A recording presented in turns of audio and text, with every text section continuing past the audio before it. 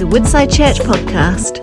We are continuing on our series, Lessons from the Wilderness, today. And we are looking at I think it's a really difficult subject, all right? I'll be honest, I think it's a difficult subject. It's the fear of the Lord.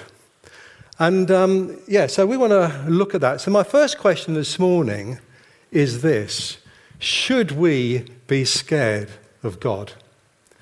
Now, many people in this room, I'd probably split the room down the middle right now. There's probably some that say yes, some that say no. And we're going to work our way through this. We're going to be looking at Exodus 19 and parts of Exodus 20 as we go through this series. Okay, so quick overview, in case you haven't already got the general gist of it. The people of Israel have been in captivity for 430 years. They're under the reign of Pharaoh in Egypt, and God has called this amazing man, Moses, to lead his people out of captivity and to the promised land. And basically God has done some amazing miracles through Moses.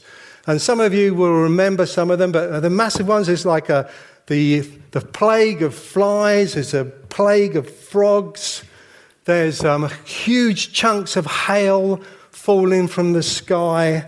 There's the Egyptian livestock that dies, but the Egyptian livestock doesn't. There's the death of the Egyptian firstborn, but not of the Israelite firstborn.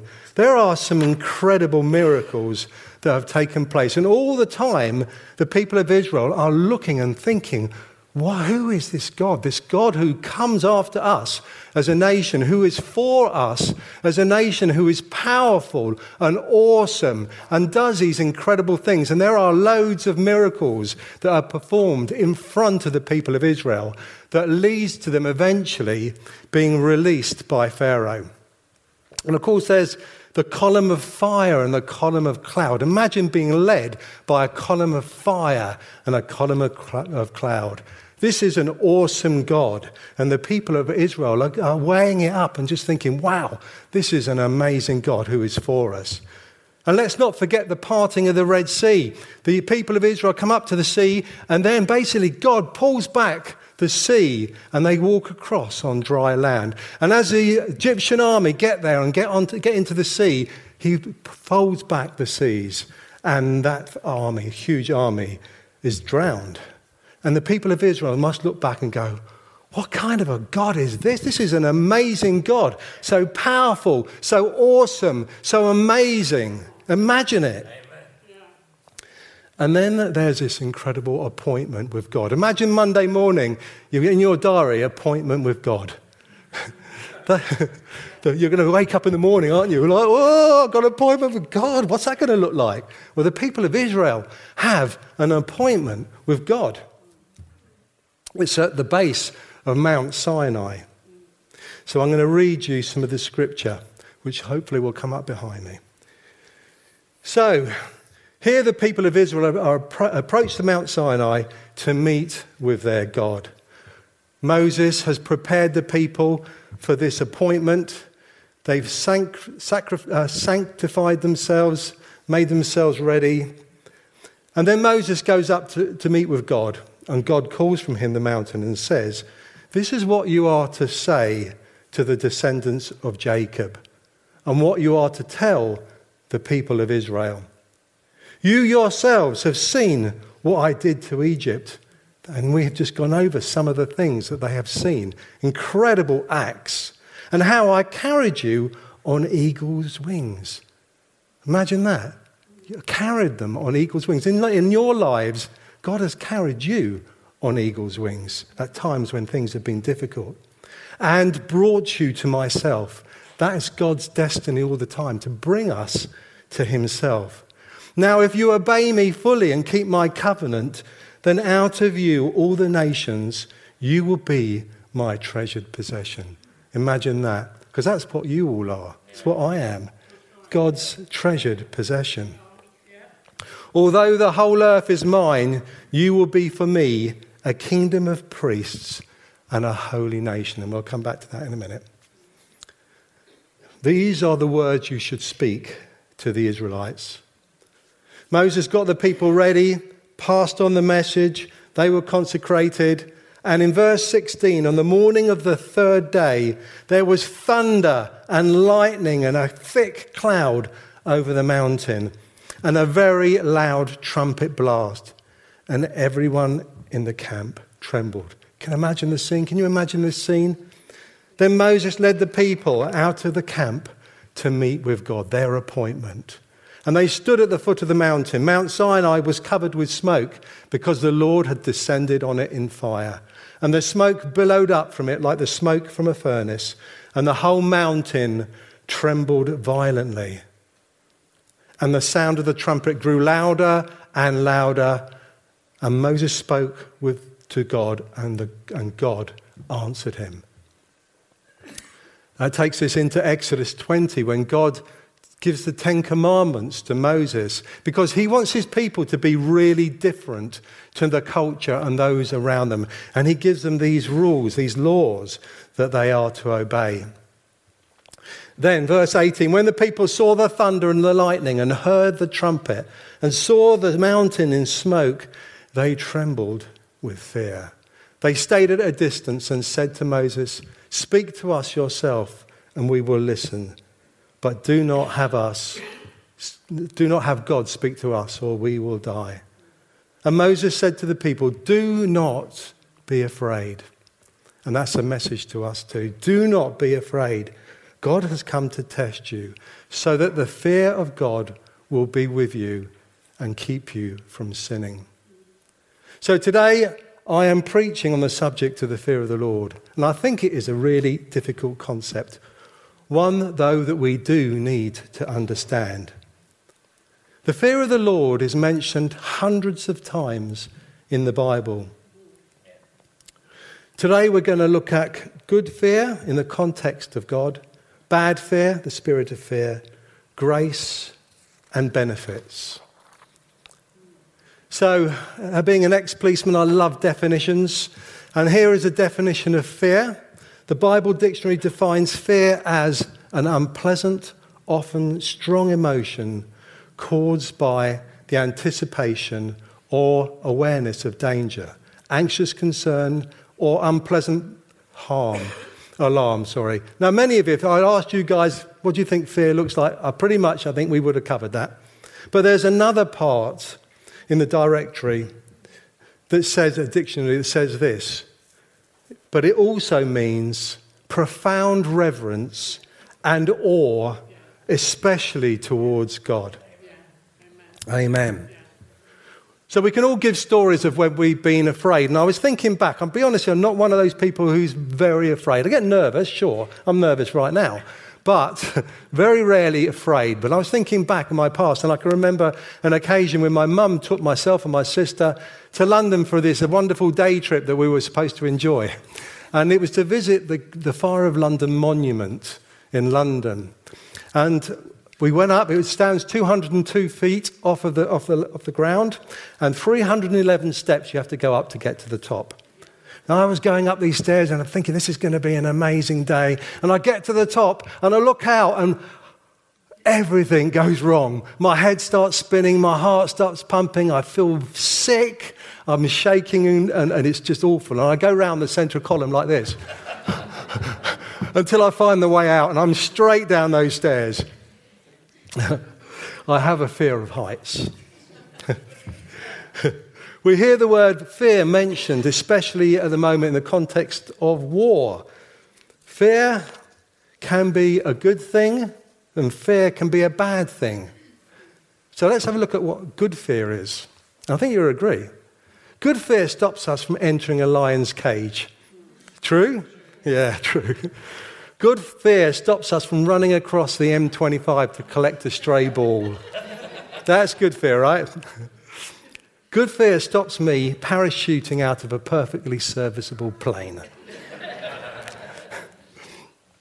From the summary I've just given you of Exodus 19 and parts of 20, you can see that the people of Israel had seen and experienced firsthand different aspects of the fear of the Lord, both physical fear and trembling, but also another dimension, one of profound reverence, awe, and respect for God. He released them. He set them free from captivity, and he did it in a miraculous, wonderful way. The God who made the universe, that's so easy to say, isn't it? The God who made the universe. The God who made the universe. It's huge. It goes on as far as we know forever. It's massive. And he made that. The God who is holy and completely different from us. The God who holds the universe in the palm of his hand.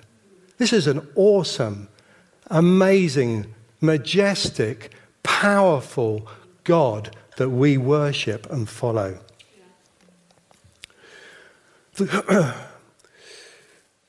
He holds back the sea. He held back the sea for the Israelites. He saved them, and he saves us. The God who wants relationship with them, which is why he called them to himself, also wants relationship with us. The God who is measureless and cannot be fathomed. That's the God we follow. He's measureless and cannot be fathomed. The God that we worship, the God that we worship this morning, the God we worship by the way we live our lives and follow him. These different types of fear, reverence, awe, majesty the people of Israel had experienced has a positive effect on our walk and their walk with our God. This type of fear is something that we learn and pursue. It's a holy fear, an awesome fear of a wonderful, powerful, loving God. And I'm going to say that again. Of a wonderful, powerful, loving God. Who we both fear, respect, and have reverence for. These godly fears, the Bible says, are good for us. Proverbs 1 verse 7 puts it like this: the fear of the Lord is the beginning of knowledge, but fools despise wisdom and instruction. Proverbs 14:27 says, the fear of the Lord is a fountain of life, turning a person from the snares of death. Our God is an awesome God. And when we set our gaze on him, there is a mixture of righteous fear, awesome wonder, and reverence. And this is where we need to land. Bad fear. 2 Timothy 1 verse 7 says, for God has not given us a spirit of fear and timidity, but of power, love, and self-discipline. Ungodly fear can be crippling to us in our Christian walk. Sometimes it's difficult to recognize it. Other times it's obvious to us, it slaps us in the face. And sometimes it's really obvious to others that we are living in fear. Fear shows itself in different ways and for different people. But we are commanded not to fear. In Joshua 1 verse 9, God reminds Joshua, have I not commanded you? Be strong and courageous. Do not be afraid. Do not be discouraged. For the Lord your God will be with you wherever you go. And that's our promise too. It's not just for them, it's for us. God is with us wherever we go. This awesome, marvelous, amazing God is with us wherever we go. Apparently the term fear not is stated 365 times in the Bible, one Bible verse for every day. Fear and worry can destroy our joy and our peace. Worrying about the future, bet we've all done that. Worrying about our children's future, for those who have children, probably worried about that. Sickness. Afraid to make a decision. Crippling. Afraid to commit to something for fear of making a mistake. Fear of what others might say. I think we've all been there. Fear of rejection. The fear of standing up for what we believe are things that can cripple us. And there are more than that, many, many more. God has so much to say in regards to bad fear in the Bible. I would encourage you to look at some of the many Bible verses, but one that I love, and many of you will have heard, is Psalm 23, where David says, "Even though I walk through the darkest valley, I will fear no evil, for you are with me." That amazing, loving God is with us. Your rod and your staff comfort me. We are instructed by God not to be in fear. An example would be Isaiah 41. It says, "So do not fear, for I am with you. Do not be dismayed, for I am your God, and I will strengthen you and help you, and I will uphold you with my righteous hand." And that's exactly what he did for the people of Israel as he brought them out of captivity. And that's what he did for us when he brought us out of captivity of our sin that held us back. Relationship with God. There are many things I like about this passage that we're looking at today. In verse 4, it says, "You yourselves have seen what I did to Egypt and how I carried you on eagle's wings and brought you to myself. Now, if you obey me fully and keep my covenant, then out of the nations you will be my treasured possession. Although the whole earth is mine, you will be for me a kingdom of priests and a holy nation." God carries his people, you and I, on eagle's wings. He brings us to himself. We, each of us in this room, are his treasured possession. And we're also priests. That's what the Bible says. Each of you is a priest, and we together are a holy nation. The promise that God gives to the people of Israel are the same promises that he gives to us today. We have been grafted onto the vine, Israel.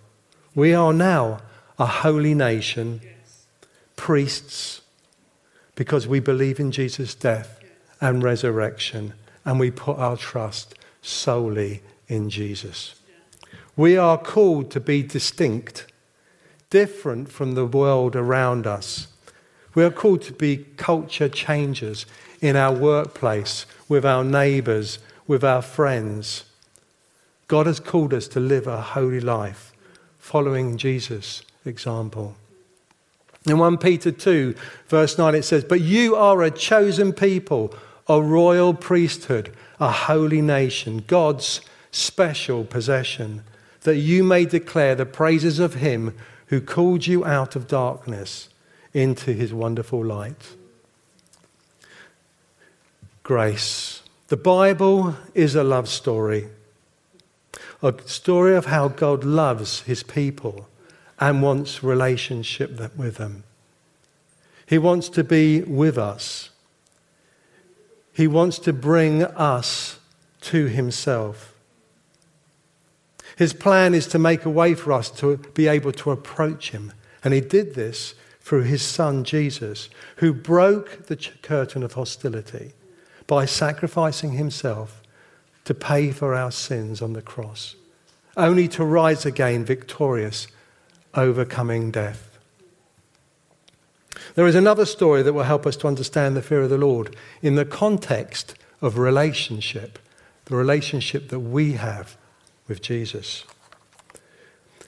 On the screen there'll be the picture of Rembrandt, The Storm of the Sea of Galilee. There it is, a famous painting, painted in 1633. You can't see very much of it, can you? Sorry about that. But it's a beautiful painting, trust me. And it refers to Mark 4:35. And I'll give you an overview of this story. The disciples and Jesus were on the Sea of Galilee in a small boat. A fierce storm had blown up. The waves were high and breaking onto the boat. The wind was howling and out of control. The disciples were scared. They thought they were going to die. Jesus was asleep on the back of the boat. And they awoke. I just think that's interesting. They've got this huge storm going on, and Jesus was asleep in the bed. It just tells me about the peace that man had. The peace. He was just asleep for a storm. There's no problem. And the disciples awoke Jesus, and he immediately rebuked the wind and the waves, saying, "Be still." I reckon he literally went, "Be still." I don't think he went, "Be still," because he didn't need to shout. I reckon he just went, "Be still, creator of the universe. Be still. I made you." And then there was a great calm. And then the Bible records the disciples were terrified. Now, they'd been scared of the storm. They were now terrified and asked each other, "Who is this? Even the wind and the waves obey him." It's a great example of the fear of the Lord. When you see Jesus, who is fully God and fully man for who he is, but also realize that he wants relationship with us and that he cares for us so much that he laid down his life as a sacrifice for us to pay the price of our sins. Theologian John Piper puts it like this: "Because I love the picture of a big, holy, sovereign, majestic God, so I picture myself climbing in the mountains in the Himalayas. I'm on these massive rock faces and I see a storm coming. It's going to be a massive storm. And I feel unbelievably vulnerable on these mountain precipices. So I'm desperately looking for a little crevice in the rock where I won't be blown off the side of the cliff to destruction. And as I find a hole in the side of the mountains, and I spin quickly, and suddenly the holiness, the justice, the power, the wrath, the judgment of God breaks over me like a hurricane. But I know that I am totally safe, which means that the horrible danger is transposed into music of majesty, and I can enjoy it rather than fearing it. And that is what I think the cross is. Jesus died for us to provide a place where we can enjoy the majesty of God with a kind of fear and trembling and reverence and awe, but not a cowering fear. And I'll say that again, not a cowering fear. Because God is our God. He is our Father. He loves and cares for us. He is for us. He is a good God. He is the God of love. He has always wanted relationship with us. He walked with Adam in the Garden of Eden, but sin separated Adam from God. But God had a plan to bring us back to him so that we could approach him again. Jesus has washed away our sin. Hallelujah. So that we can again approach a God without fear of judgment for our sin. We worship a wonderful, holy, awesome, majestic, powerful God this morning and every day of our lives. He is our friend. He is our companion, but he is also Almighty God. Almighty God. The rewards of following and fearing the Lord. The fear of the Lord helps us from sinning. Our knowledge of God and his righteousness will increase when we have an understanding of the awesomeness of God. The fear of the Lord is the fountain of life, it says in Proverbs 9:14, turning a person from the snares of death. God promises to watch over those who fear him. Psalm 33:18-19. And listen to this one. As a father has compassion on his children, and he has compassion over us, because we are his children, so the Lord has compassion on those who fear him. But from everlasting to everlasting, the Lord's love is with those who fear him, and his righteousness with their children's children. The Lord's delight is in those who fear him, those who put their hope in his unfailing love. Unfailing love. He's not a God. He doesn't want us trembling like this in fear. But he wants us to understand that he is Almighty God, creator of the universe, our Father, our friend. This is the God that we follow.